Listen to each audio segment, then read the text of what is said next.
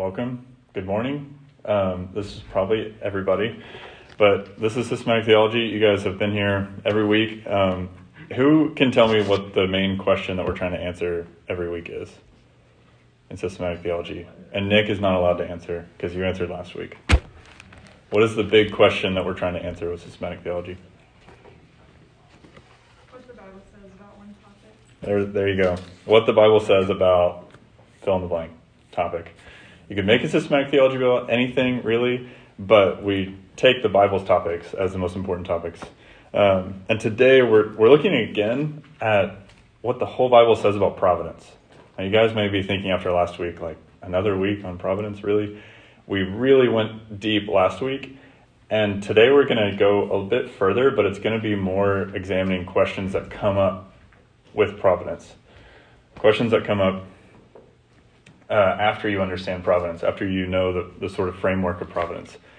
But before we jump in, I'd love to give away a book that, in the words of Cliff Hughes, is suitable, is fine. No, just kidding. He did say that as a joke last week. But J.I. Packer's Concise Theology, this is not necessarily specifically about providence, but touches on topics as broad as Revelation, like we've talked about, God's authority, his creation, his attributes, Christ's attributes, just the person and work of Christ, what the Spirit is doing, what the Spirit is. It's really just, honestly, this course, but packed into, let's see, less than 250 pages. Who would be held by a copy of this? Sweet. Let me know what you think. I've not read it, but we'll see if Cliff is correct, if it's suitable. Let's start with a word of prayer. Awesome. Father God, we come to you this morning humbled by your love, your patient care for us. We praise you, God, for your goodness and your loving control over all things. You're not a God of confusion, but we are delving into some more confusing concepts and questions this morning. And so we just pray you would help us understand everything that we're able to understand, and that when we face mystery, that you would comfort us through that and remind us of what we do know about you. And we pray all this in Jesus' name. Amen. So providence helps us answer life's biggest questions. Like, what is God doing? Does God care about me? Just basic questions that every person, Christian or non-Christian, asks themselves. But providence, you'll see on your handout, I just have a quick review of last week because we're going to need to remember everything we talked about last week in order to get this week right. And before we get into the person and work of Christ in the next few weeks. So providence is really that active, ongoing relationship that God has with his creation. You'll see it there. It's just this active, ongoing relationship with creation. What you get when you mix God's character with a fallen creation, his goodness, his wisdom, and his sovereignty mixed with a fallen world. Now, how does he intersect with that? That's what you get with providence. But I have there the three main ways that providence kind of manifests, three ways that God's providence flows out of his character. And I left blanks because I would love for you guys to memorize these kind of $10 theological words so you guys sound super smart. What about that first one? What do you think that term was last week? Preservation. Yeah. So God sustains, he upholds all things. Everything stays the way that it is and is preserved every day because God is in the driver's seat. God is in control. So preservation. It's great. Yeah. What's the next one? It's a bit more off the beaten path as far as words that we use. Anybody remember? It starts with a C. Concurrence. Amazing. Yes. So concurrence, so God works in tandem with, alongside, concurs with, in and through everything. So he's not just preserving the world, keeping it as it is, but he's actually active working with people and animals and things in this world to work out his purposes. So concurrence, he's coming alongside creation and working in it and through it. And that last one, we use this word a little bit more often. Government. Yeah, good. So preservation, concurrence, government. Government's fairly clear, but it's necessary for the others two to matter. Because if God's not on the throne, these two other ways of God's providence don't really matter.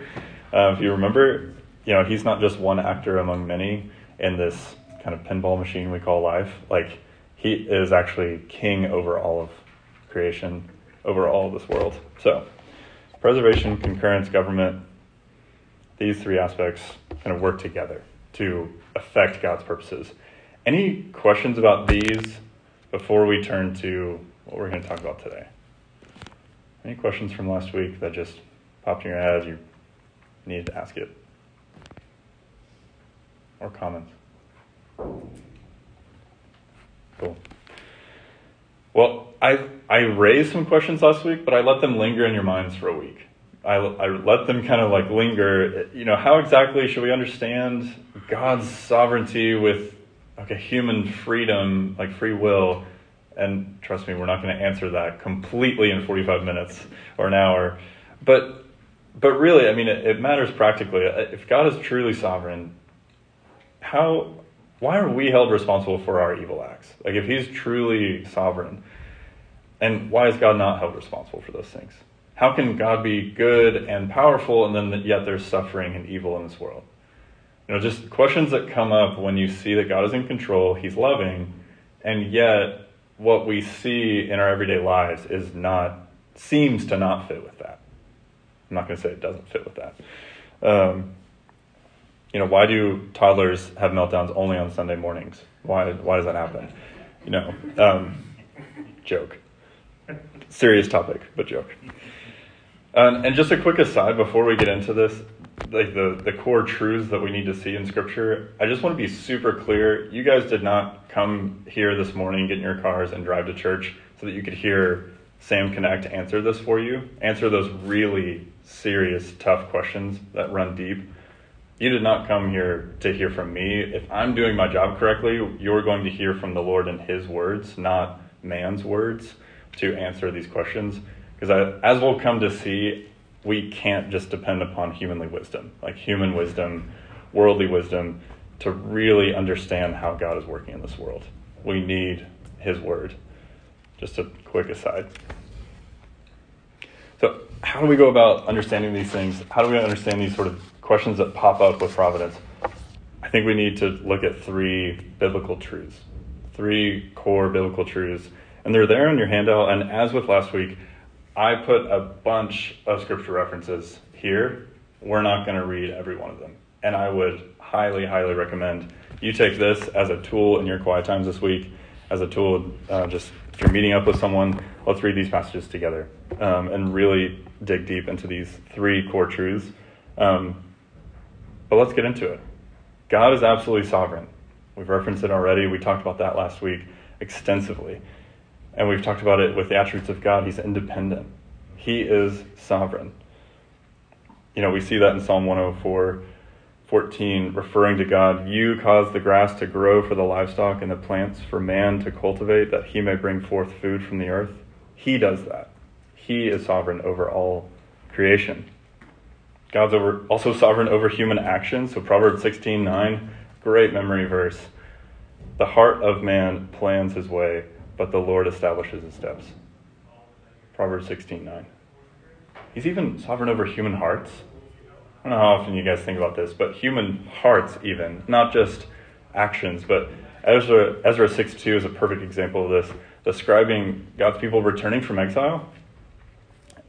Quote, and they kept the feast of unleavened bread 7 days with joy, for the Lord had made them joyful and had turned the heart of the king of Assyria to them, so that he aided them in the work of the house of God, the God of Israel. So God's turning the heart of the king of Assyria.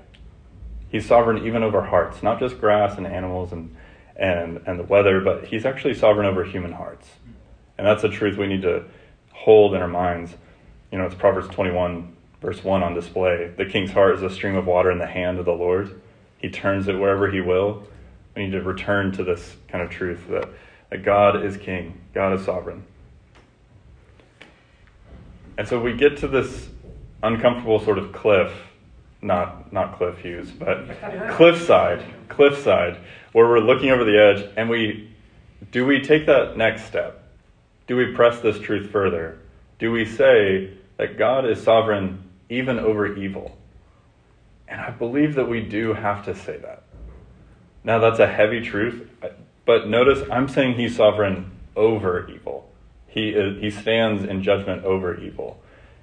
And evil does not dethrone God. Evil does not make him not king. God is not the author or approver of sin. In no way is he that, and we'll think more about that in a moment. But as our church's statement of faith clarifies, he's not the author or approver of sin, but he's sovereign over evil. And it's an important relationship to keep in mind. Psalm 2 is a great example. Not sure if I have it printed here. Yeah, Psalm 2 is not printed here, but I would return to Psalm 2, and you'll see God's relationship to the kings of the earth. I'll just read for a moment. The kings of the earth set themselves, and the rulers take counsel together against the Lord and against his anointed.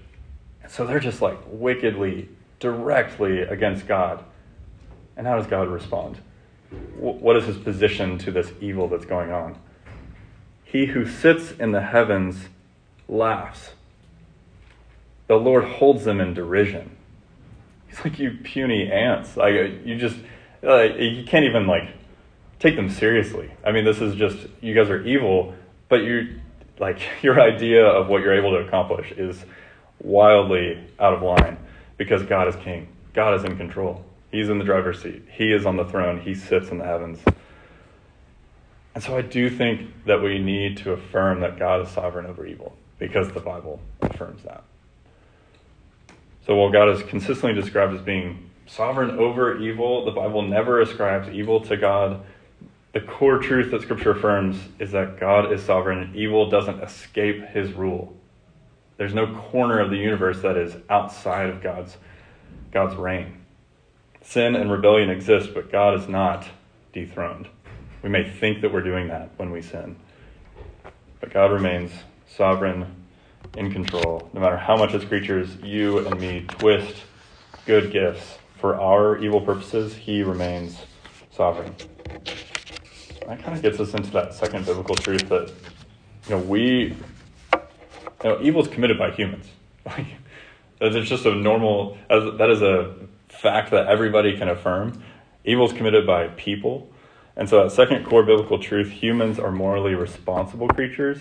All of these are just reminders because I believe Cliff really addressed this with creation and then particularly with doctrine of sin and humanity. But we make choices.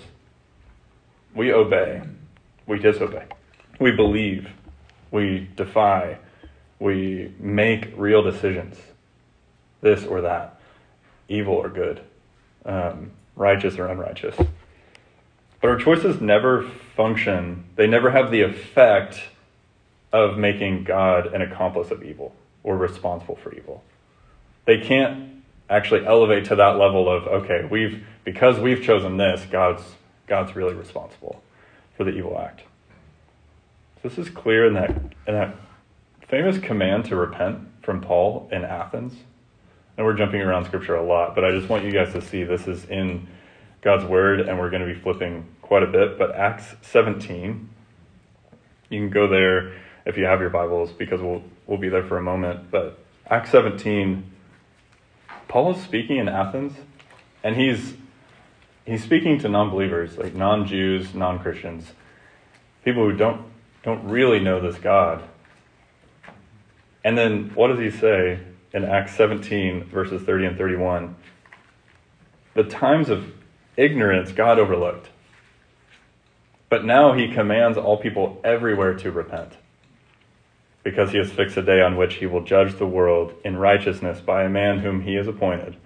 And of this he has given assurance to all by raising him from the dead.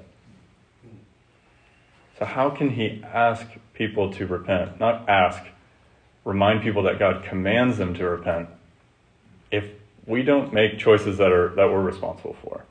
Just a simple next step from that sermon that he gives in Athens. We make choices, we're held accountable for them. And Paul tells the Athenians, that God commands all people everywhere to repent, to turn away from sin, because God's not really responsible for their evil.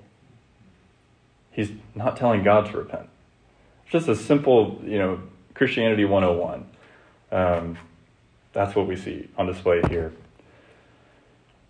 Have you ever noticed in that kind of famous question, why does God allow bad things to happen? Have you ever noticed the wording of really who's on the stand there? We never seem to ask the question how Scripture would call us to ask that same question. Why did I do this or that bad thing? Like, that's what Scripture would call us to ask ourselves. Why did I lie to my employer? Why did I feed anger in my heart? Why did I look at that person with lust? Instead, we want complete freedom, complete total freedom. And then we would like to put God on the stand, like, oh, why'd you allow this to happen, God? Why'd you allow bad to happen? And we kind of want it both ways. And that's just an observation as we press forward. But let's constantly seek not only to let Scripture answer our questions, that's kind of what we're doing right now, but also I wanted to reshape the questions that we ask, the wording with which we pray to the Lord, like, why did I do this terrible evil? Let it reshape the questions that we ask. Joshua 14:15 is a wonderful example. Joshua 14, if it is evil in your eyes to serve the Lord, choose this day whom you will serve, whether the gods your fathers served in the region beyond the river, or the God of the Amorites in whose land you dwell. But as for me and my house, we will serve the Lord. It's Joshua speaking to the people. And it's not an illusion of choice. We really do have choice. We really do have the freedom to choose to rebel against God or to follow him on our knees. Like, that is a choice we're given every single day, every single moment. And yet we find, as we know from previous lessons and just every week from the sermon, every time we read Scripture, we see that humans have chosen the former, have chosen sin, have chosen rebellion. And we're going to be held responsible for that. So all these are heavy truths, but I want us to end with a third core truth, that God is good. God is good. So he is sovereign, yes, and he is sovereign over evil things that happen. He's not dethroned by that. We choose evil consistently, and it's our own free choice. And yet, God is good. God is good. And this is why we talked about this. This is such a core truth that this is why we talked about this in week 4, something like that in this class. Right after talking about the Word of God, we talked about the goodness of God among his attributes, because it's central. God's never presented as an accomplice of evil or having a secret, malicious agenda. I don't know if you think about God that way when you pray. Do you think about him that way? Like, what is God really planning here? What's he really up to? We need to eradicate those thoughts, because the Bible has no room for those thoughts. It really has no room. He doesn't stand behind evil in the exact same way he stands behind good. He has no secret agenda. He's no accomplice of evil. So more certain than gravity, more certain than the sun coming up this morning and tomorrow and the next day, more certain than that is the goodness of God. Psalm 145:9, the Lord is good to all, and his mercy is over all that he has made. 1 John 1:5, this is the message we have heard from him and proclaimed to you, that God is light, and in him there is no darkness at all. Okay, we can affirm that. But what do we do with human responsibility and God's goodness? And I would just give you another passage to reflect on. I believe, yes, this is printed here on your handout. Particularly circle this one, come back to it, pray through it. But James chapter 1, verses 13 through 15. James chapter 1, 13 through 15. Let no one say when he is tempted, I'm being tempted by God. For God cannot be tempted with evil, and he himself tempts no one. Not one person. Not like that one exception over there. No, he doesn't tempt anyone. But each person is tempted when he is allured and enticed by his own desires, so originating with us. Then desire, when it has conceived, gives birth to sin, and sin, when it's fully grown, brings forth death. Now, God is not any part of that. He is completely depicted out of the picture because he is totally good. So return to this passage. When you have questions about God's providence. So these three truths we need to hold up all at the same time. But I've built in some time to really hear from you guys. These three truths, God's sovereignty, human responsibility, and God's goodness. What are some dangers of denying one or more of these? If we don't hold up all three at the same time, what are some pitfalls or dangers of that?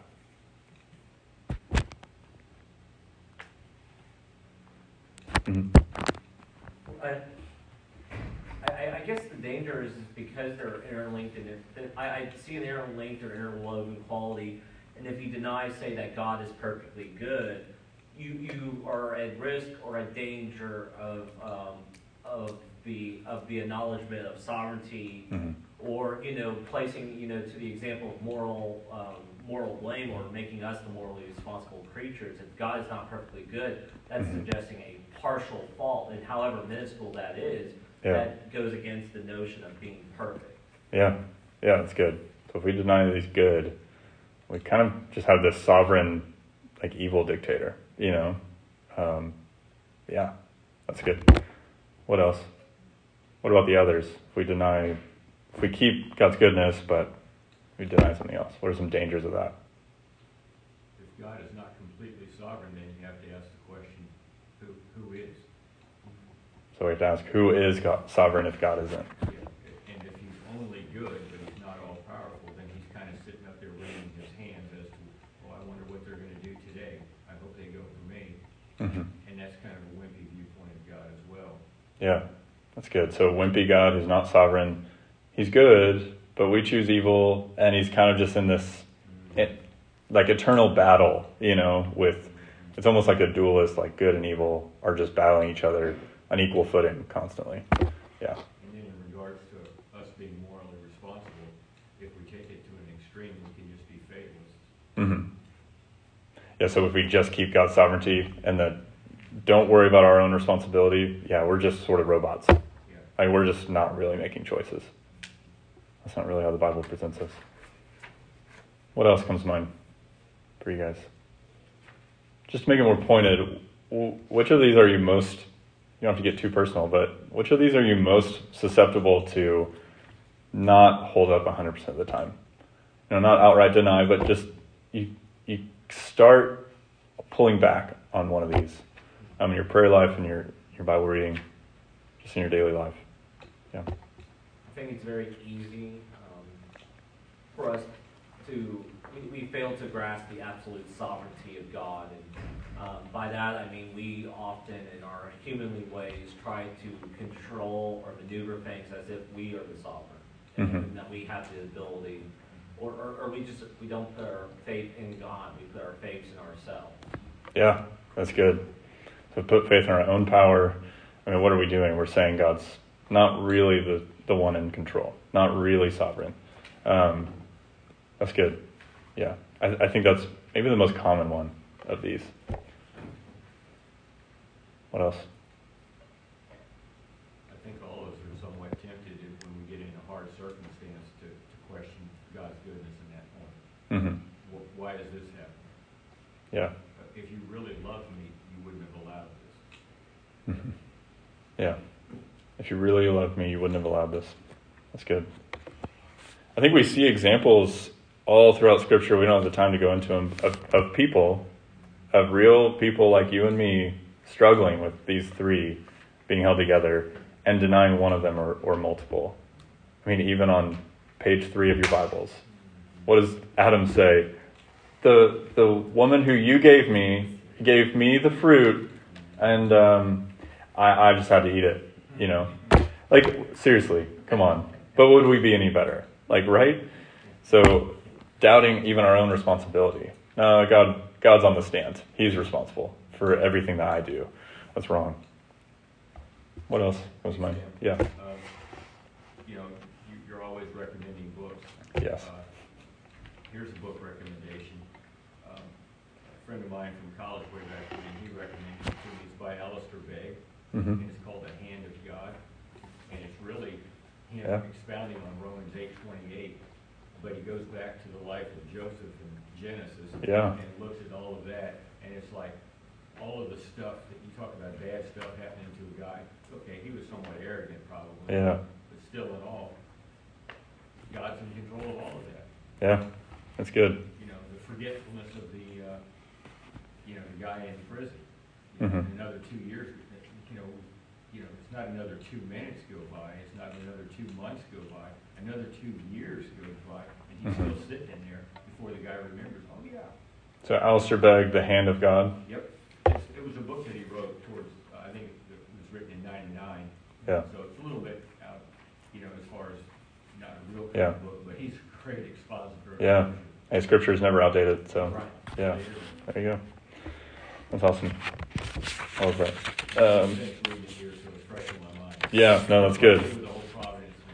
That's good. I am always recommending books. I don't know that book, but I trust your recommendation, Frank. But I do have a few recommended readings on the back, particularly Big God by Orlando Sayer. Big God, it's super short. 100 pages maybe. Read it in an afternoon. And that's number one recommendation. If you want to go deeper, these are some others. I gave away The Mystery of Providence last week. And then we'll actually draw a little bit later today from Spectacular Sins by John Piper. Very practical book on just what is God doing in the world? What is he doing? What is he up to? And how is it for our good? All right. So we need to hold these in tension. We need to hold all three of these truths together. But just returning to those hard questions. How can we understand God's sovereignty, human freedom working hand in hand? Why are we held responsible for evil acts done? And God's not. Oh, yeah. Go ahead. I just had a question about, it talks about how God hardened the heart of Pharaoh. And I was wondering, how that fits into all this. Yeah, that's good. So hardening the heart of Pharaoh, that is huge. We're going to look at 3 examples in Scripture of just God's providence on display in somewhat kind of confusing ways. But that is not one that I included, but I almost did, actually. God hardening the heart of Pharaoh. So you can see that as, I believe, there are multiple Psalms that refer to that event, and they're actually praising God for what he did there. And even in the song of Israel after they're saved, they're actually praising God for what he did with Pharaoh. And so you see there, Pharaoh's heart, he really did choose. Yeah, I don't want to go too far in the weeds, but he really did choose what he chose. But God was sovereign over those choices in a way that is both good, and you can actually see the good purposes working themselves out. But he was not the origination or the origin of sin, if that makes sense. I think we have to hold all those kind of together. And we'll actually, go ahead. Yeah, I think if you go back to Scripture's teaching that essentially everybody's heart is inherently sinful, and when we talk about sin, but none of us are as evil as we might be. Sure. And that's only because of God's restraining grace. So for Pharaoh to do what he did, what Scripture referred to as hardening his heart, it only requires God to remove his restraining grace. That's a very good. Something he does. It's something that he didn't do. Very good clarification. That allowed Pharaoh to be hardened in his sin, or like you said, any of us might have acted that way. Yeah. Or be that way, were it not for God. Very good clarification, Cliff. This is not necessarily God standing behind evil acts the same way that he does good acts, where he's directly acting, but he simply just needs to step back and just let evil, or let the hardening of hearts occur. Let people feed their desire for evil. Yeah. Another thing, and it's kind of in line with what Cliff was saying, when you look at the different accounts of the plagues, in Numbers, I think in the majority of the times it says God hardens his heart. But in and those, as they play out, there are also a couple of times where it says Pharaoh hardened his own heart. So Yeah. he was not in any sense, oh, too bad for me because he just made me do this, and I'm not. You can't Yeah. go there either. Yeah, he naturally in himself desired what he did. Yeah, it's important clarification. But I think a lot of these sorts of questions get answered in another $10 theological word. So I only have one for you guys this week. I had four last week for you guys. But next time you're around Christians or non-Christians and you just want to sound super smart, use this word. I have it printed there so you know how to spell it. Compatibilism. Compatibilism has just enough syllables so you guys sound like really cool. Raise your hand if you've heard someone use the word compatibilism. Okay, a few of us. Keep your hand raised if you yourself have used the word compatibilism. Okay, awesome. Very few participants. Either of you guys want to give a short definition? Not cheating off your handout, but just a one sentence, quick definition. God is totally sovereign. Humans are responsible for their actions, and those two truths never contradict. Yeah, so that's the key there, that last piece. God's sovereignty and our choices don't actually contradict each other. Our will and our choices don't contradict his will, and they work in tandem with each other. So this definition here, just really briefly, I put some blanks there just to hit it home, that though the free will of humans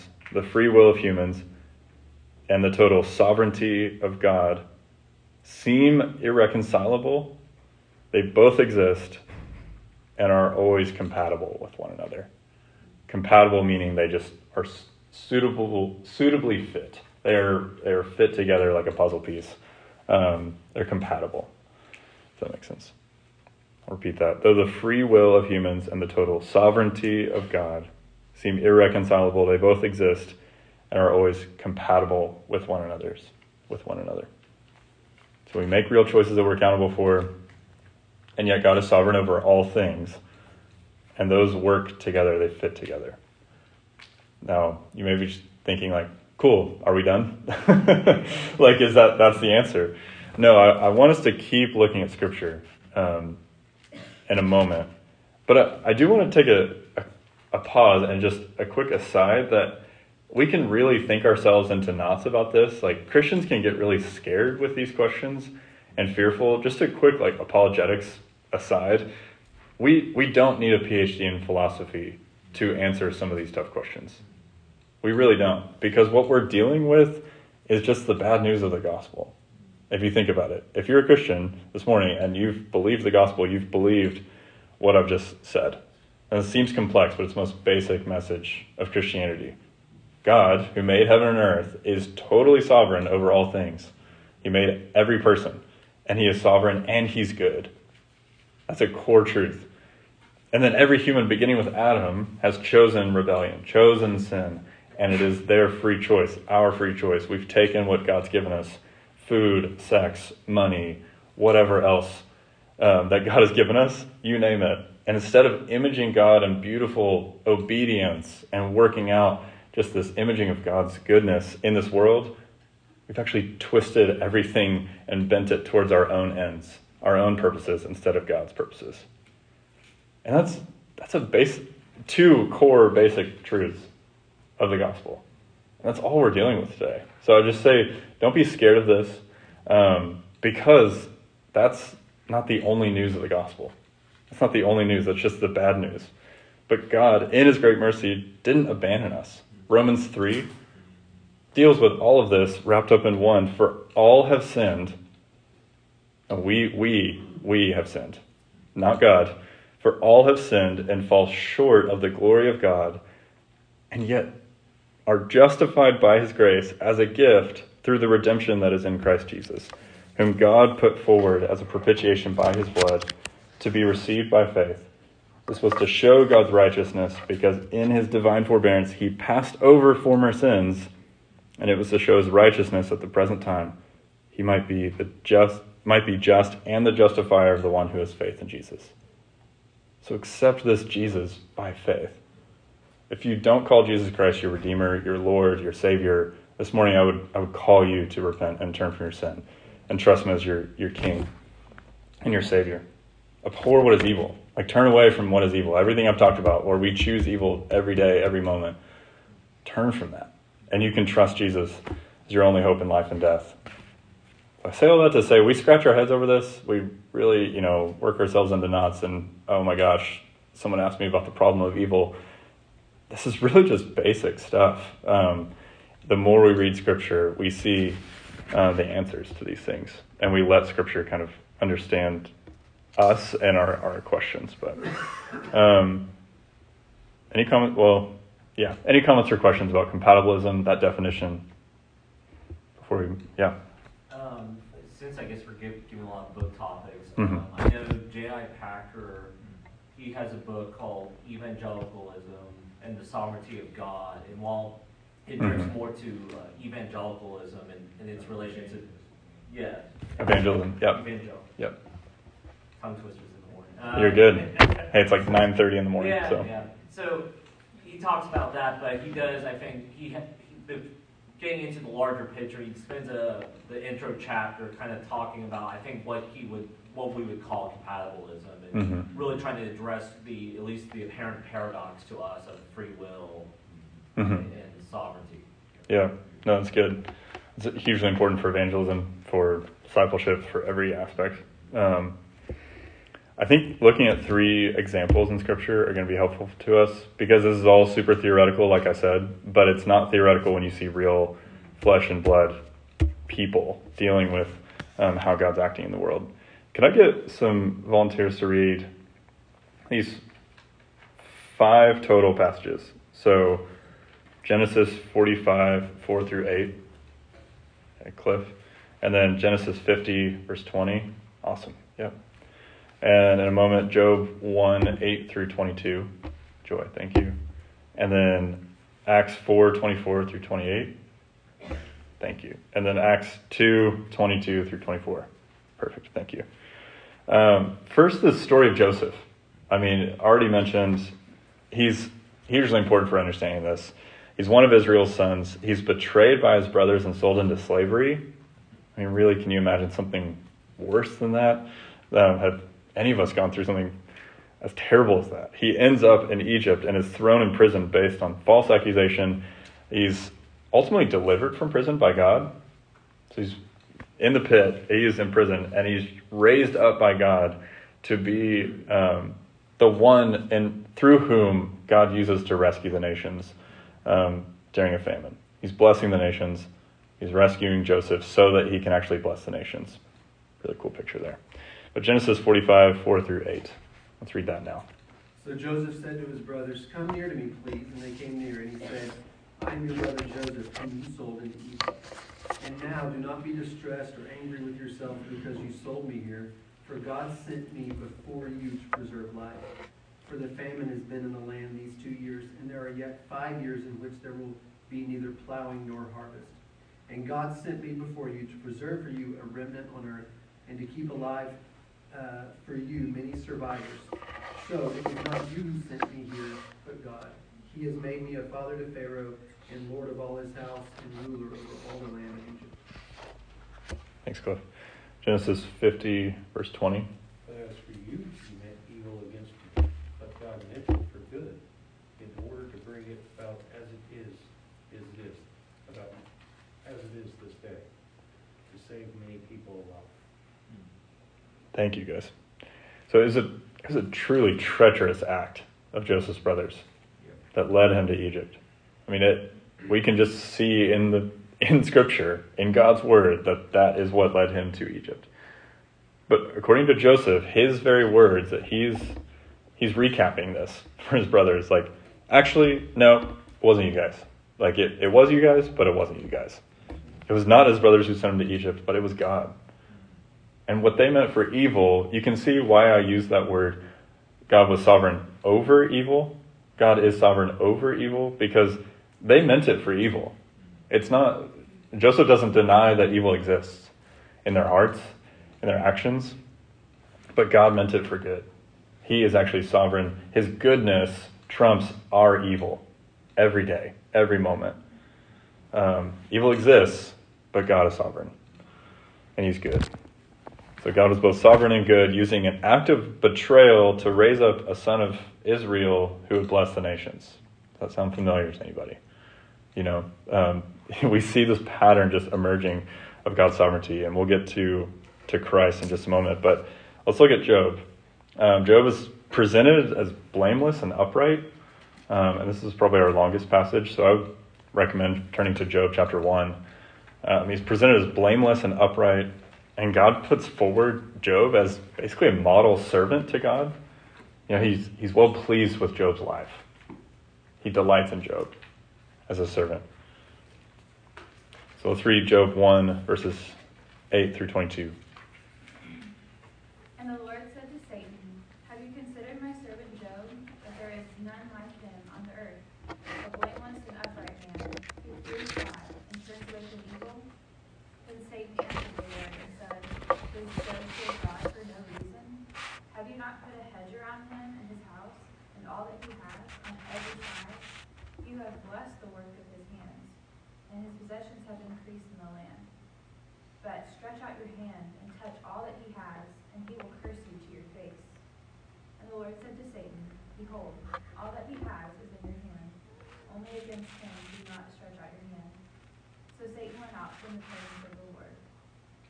Now there was a day when his sons and daughters were eating and drinking wine in their oldest brother's house, and there came a messenger to Job and said, "The oxen were plowing, and the donkeys feeding beside them, and the Sabeans fell upon them and took them, and struck down the servants with the edge of the sword, and I alone have escaped to tell you."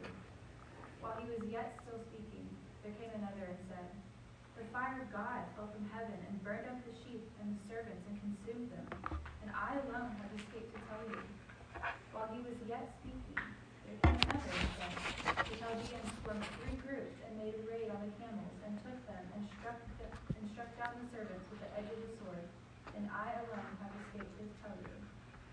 While he was yet speaking, there came another and said, "His sons and daughters were eating and drinking wine in their oldest brother's house, and behold, a great wind came across the wilderness and struck the 4 corners of the house, and it fell upon the young people, and they are dead, and I alone have escaped to tell you."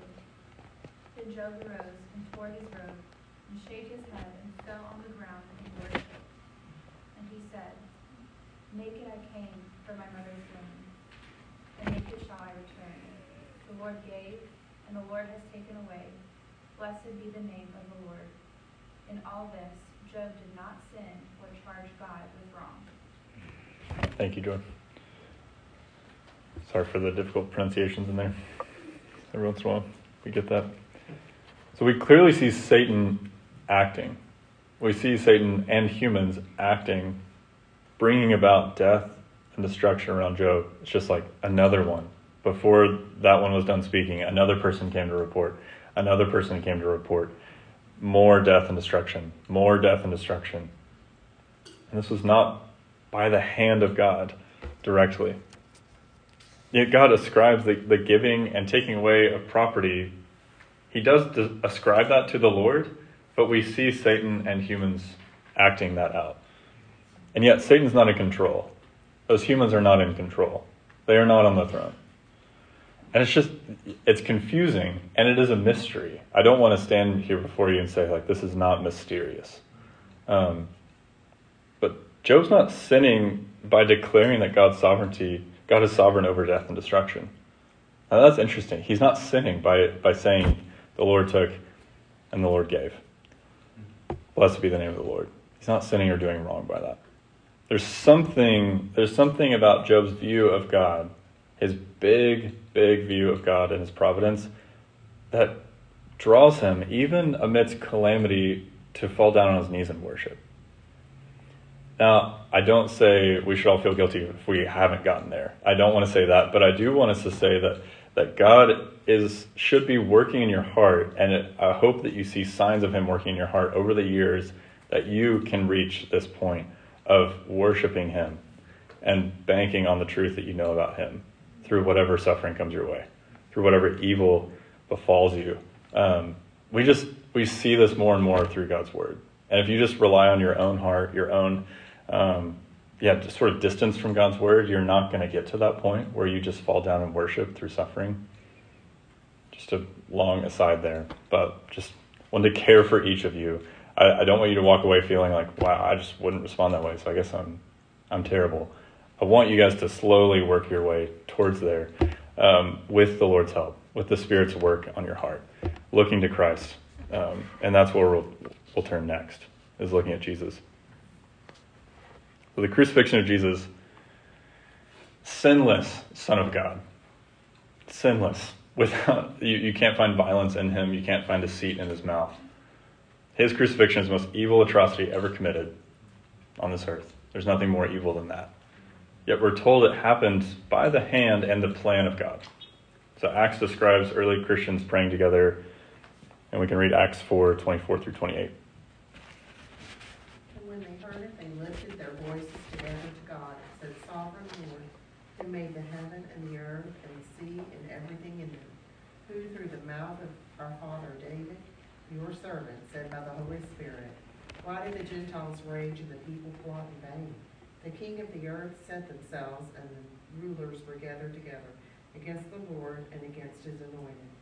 For truly in this city there were gathered together against your holy servant Jesus, whom you anointed, both Herod and Pontius Pilate, along with the Gentiles and the peoples of Israel, to do whatever your hand and your plan have predestined to take place. Thank you. Peter makes a similar point at Pentecost in his sermon. So just Acts 2:22-24. We can read that. Men of Israel, hear these words. Jesus of Nazareth, a man attested to you by God with mighty works and wonders and signs that God did through him in your midst, as you yourselves know. This Jesus, delivered up according to the definitive plan and foreknowledge of God, you crucified and killed by the hands of lawless men. God raised him up, loosening the pains of death, because it was not possible for him to be held by it. Thank you, guys. So men killed Jesus. It's a really good question to study. Just who killed Jesus? By whose hand did it happen? Well, we have to say men killed Jesus. I mean, he didn't just die all of a sudden. He was killed on a cross 2,000 years ago. And yet, God sovereignly oversaw it. He planned it, and he predestined it. He ordained it to happen. And if there's one example in Scripture of just the wickedness of humans actually being overcome by the goodness and the sovereignty of God, it's this act. And it's sort of the key to understanding other acts in Scripture. And we get this pattern before the cross, and we get sort of replications after the cross in the Acts of the Apostles. But really, this is the climax of man's wickedness not having the final say. I mean, his resurrection. He loosed the pangs of death. Death couldn't reign over God. That is just a glorious truth. So as we hold together those three core biblical truths, they're not just sort of like floating out there. They're connected in this one event and in the others we've talked about and countless others, where God's sovereignty, his goodness, actually has the final say over evil. And yes, evil exists because we choose it, but God is in control. So before we move into some application, what do we do with all this? How do we live our lives? Any comments or questions on anything we've talked about so far, particularly these biblical examples?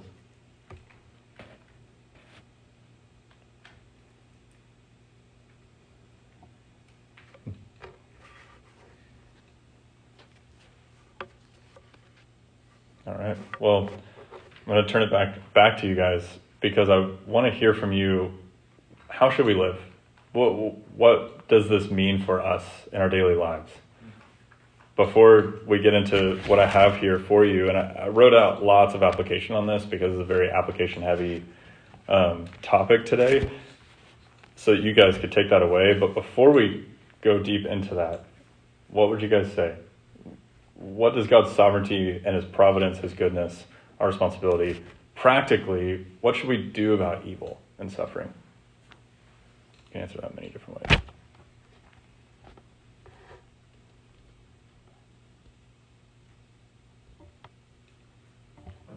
Lord's Prayer, we pray that the Lord would deliver us from evil. Yeah. Both the evil in our own hearts and the evil that's external that can happen to us. So we pray that for ourselves and for That's good. other believers. Yeah, so we need to pray that we would be delivered from evil. That God would deliver us. That's good. Sam, I think one of the things that helps me is when we focus too heavily on the world around us, whether, our own sin in the world or just, we look and hear what happens in Afghanistan or a hurricane or whatever it could be.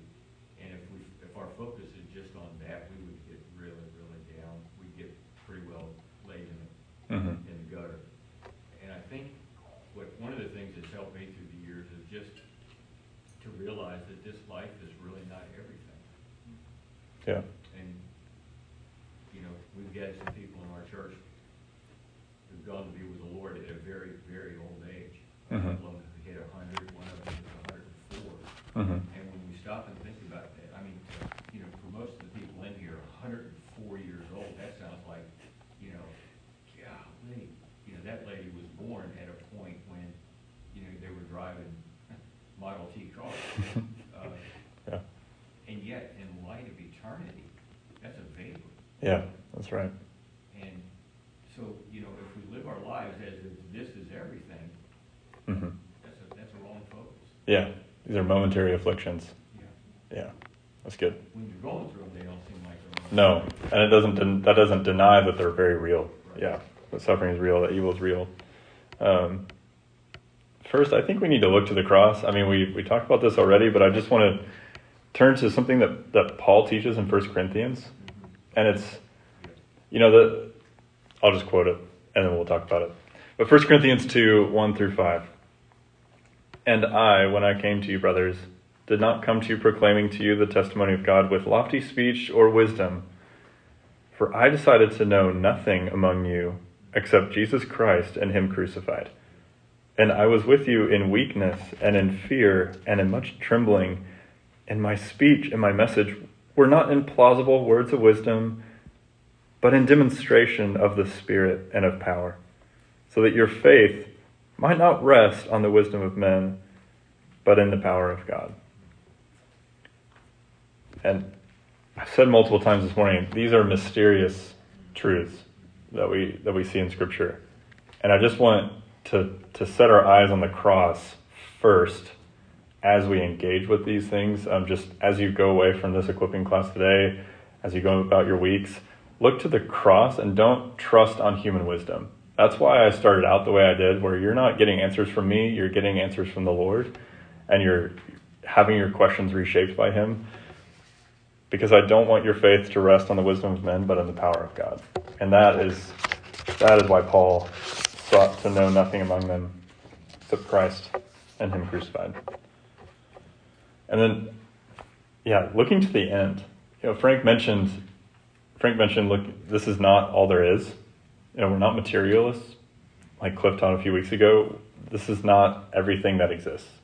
Evil and suffering now is not forever. So Revelation 21, 3 through 4. And I heard a loud voice from the throne saying, Behold, the dwelling place of God is with man. He will dwell with them, and they will be his people. And God himself will be with them as their God. He will wipe away every tear from their eyes, and death shall be no more. Neither shall there be mourning, nor crying, nor pain any more, for the former things have passed away. God's sovereignty is certainly confusing now. It is mysterious now. But we know with certainty where it's headed. And that can give us hope now. So evil, suffering, sin, mourning, crying, pain, death will be no more because God's loving and he's in control. Those are related to each other. And, we're thinking about what do we do with evil and suffering, but I think on the flip side of it, we also need to grow as a church and as individuals in praying prayers like 2 Thessalonians 1, 11 and 12. We naturally desire evil, but because we're Christians, we actually start desiring good. We start desiring God's purposes. And we need to pray To this end, so I'll just read 2 Thessalonians 1, 11 and 12. To this end, we always pray for you, that our God may make you worthy of his calling, and may fulfill every resolve for good, and every work of faith, by his power, so that the name of our Lord Jesus may be glorified in you, and you in him, according to the grace of our God and the Lord Jesus Christ. God can actually fulfill our desires for good, whereas we were children of wrath. We naturally desired evil over and over and over and over.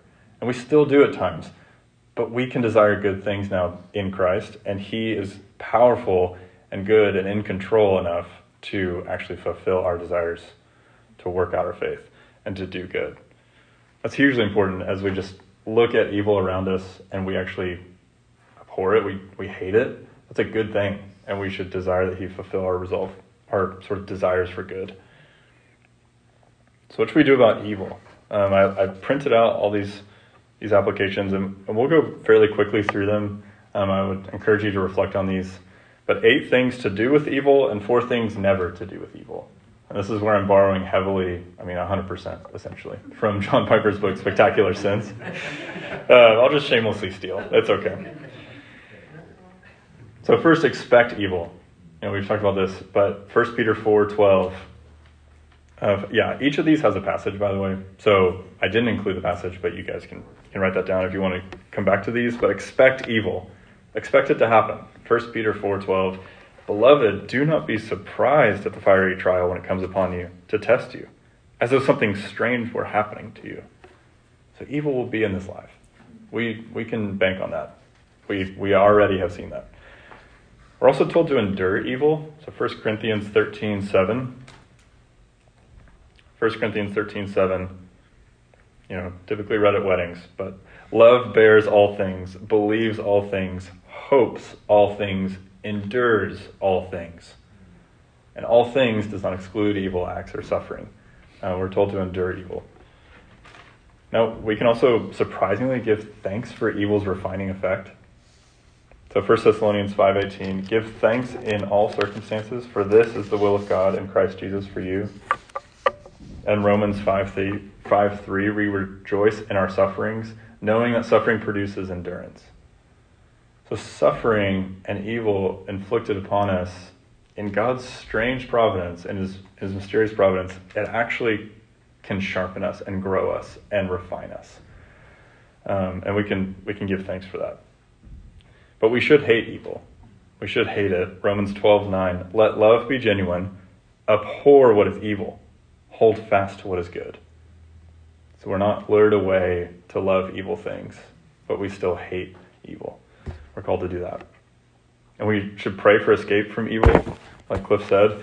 Jesus taught us to pray, and lead us not into temptation, but deliver us from evil, in Matthew 6:13. We should pray that we're delivered away from evil. Like we don't just desire evil to come upon us for no reason, but we can pray for escape. We should expose evil, so we don't keep it hidden. So Ephesians 5:11, this is massively important. Take no part in the unfruitful works of darkness, but instead expose them. And the implication, expose them to the light. So don't turn a blind eye to evil. We are called to much more as Christians, to expose evil. There's some good work happening among Christians in this area, but just it's a core thing that we need to be doing with evil.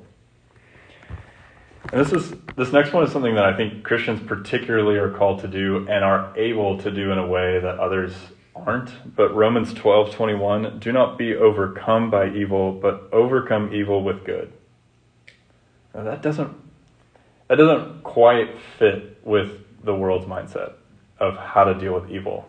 No, you need to hit back. Like, well, what did Jesus teach? We can go deep into every one of these, and I wish we had more time, but we should resist evil. Last thing we should do with evil is James 4:7, submit yourselves therefore to God, resist the devil, and he will flee from you. We should resist evil, never giving into it. And briefly, just to close, 4 things never to do with evil. Never despair that this world's out of God's control. So Ephesians 1:11, he works all things according to the counsel of his will. We don't need to despair. We don't need to give in. And never give in to the sense that because of seemingly random evil, life is meaningless. I think many of you are college students. I would say that you guys probably deal with this more in your surroundings than most of us. Just nihilism, just believing kind of life is meaningless. You can look at some of the humor, some of the pop culture being created today. It is just kind of, nothing really matters. No, there is evil. And God is in control, and God is good. Right. And that matters. Romans 11:33 and 36. Oh, the depth of the riches and wisdom and knowledge of God. How unsearchable are his judgments, and how inscrutable are his ways. And verse 36, for from him and through him and to him are all things. To him be glory forever. Amen. That's just a good truth to remember. Life isn't meaningless because evil exists. And never yield to wrong thoughts about God. Never sort of malign his character because evil exists. Never think that he is unjust or he sins. Psalm 145:17. The Lord is righteous in all his ways. And last, we keep returning to Christ, keep returning to the cross. It's intentional. But never doubt that God is for you in Christ. Never doubt that through whatever evil or suffering comes your way, for the rest of your life, God loves you and is for you if you're in Christ. Romans 8:32, he who did not spare his own son, but gave him up for us all, how will he not also with him graciously give us all things? The cross is God's stake in the ground, forever declaring his love for us. We can bank on that. He's for us. He's our hope, whatever comes our way. Before I close this out and preview next week a bit, any questions or comments or anything? Violent reactions to what I've taught today? Or questions still lingering in your head? You're going to walk away and I'll figure that out later. Mm-hmm. I just have a comment that I think when you're younger, because I'm not, anyway, and Frank can tell me this too, as you go through things where you're confronting evil, or maybe there's been an incredible ravage on your life. Yeah. Because life is full of pain, and I think when you're younger, it seems all-encompassing. It takes you down paths you thought you would never go in your brain, as far as depression and things like that. But as the Lord, or as God ministers to you during those times, then when something happens when you're our age, in our 50s or something, and something tremendously horrible happens in your life, there's just a calmness that is there, and that's just the maturity that you have seen him bring you through. You've trusted him before. Incredible difficulty. You can trust him again. Exactly. Yeah. And we need to know that was set up that way. Yeah. I mean, Yeah. that was designed that way, and his sovereignty is going to continue to pull you through. And I think people who are missionaries or something probably learn this a lot earlier in life Sure. than us that don't participate in that kind of stuff. But it's just you have to eventually let things not rock you quite as much. When we fall to pieces over something, which I'm a teacher and I see this a lot, even with my Christian students, we have to remind people through ministering to them when they're going through things that he is still here for you, even though you're going through this incredibly hard time. And this is just a blip on the life, but sometimes I think people look at us as we get older and think, why isn't this tearing them apart?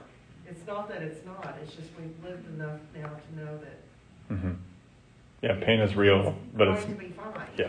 We're going to get through this. It's not pleasant, but we're going to get through it. pain is real, but it's not permanent, and Exactly. and God's still king. Yeah, that's good. Well, we'll pray in just a moment, but we're going to end this semester with 4 weeks just looking at who Christ is, the person of Christ. Who is he? What is his nature? And then some ways, the ways that God has worked through Christ. What has Christ done? What has he done? What is he doing now? And what will he do in the end? So let's pray.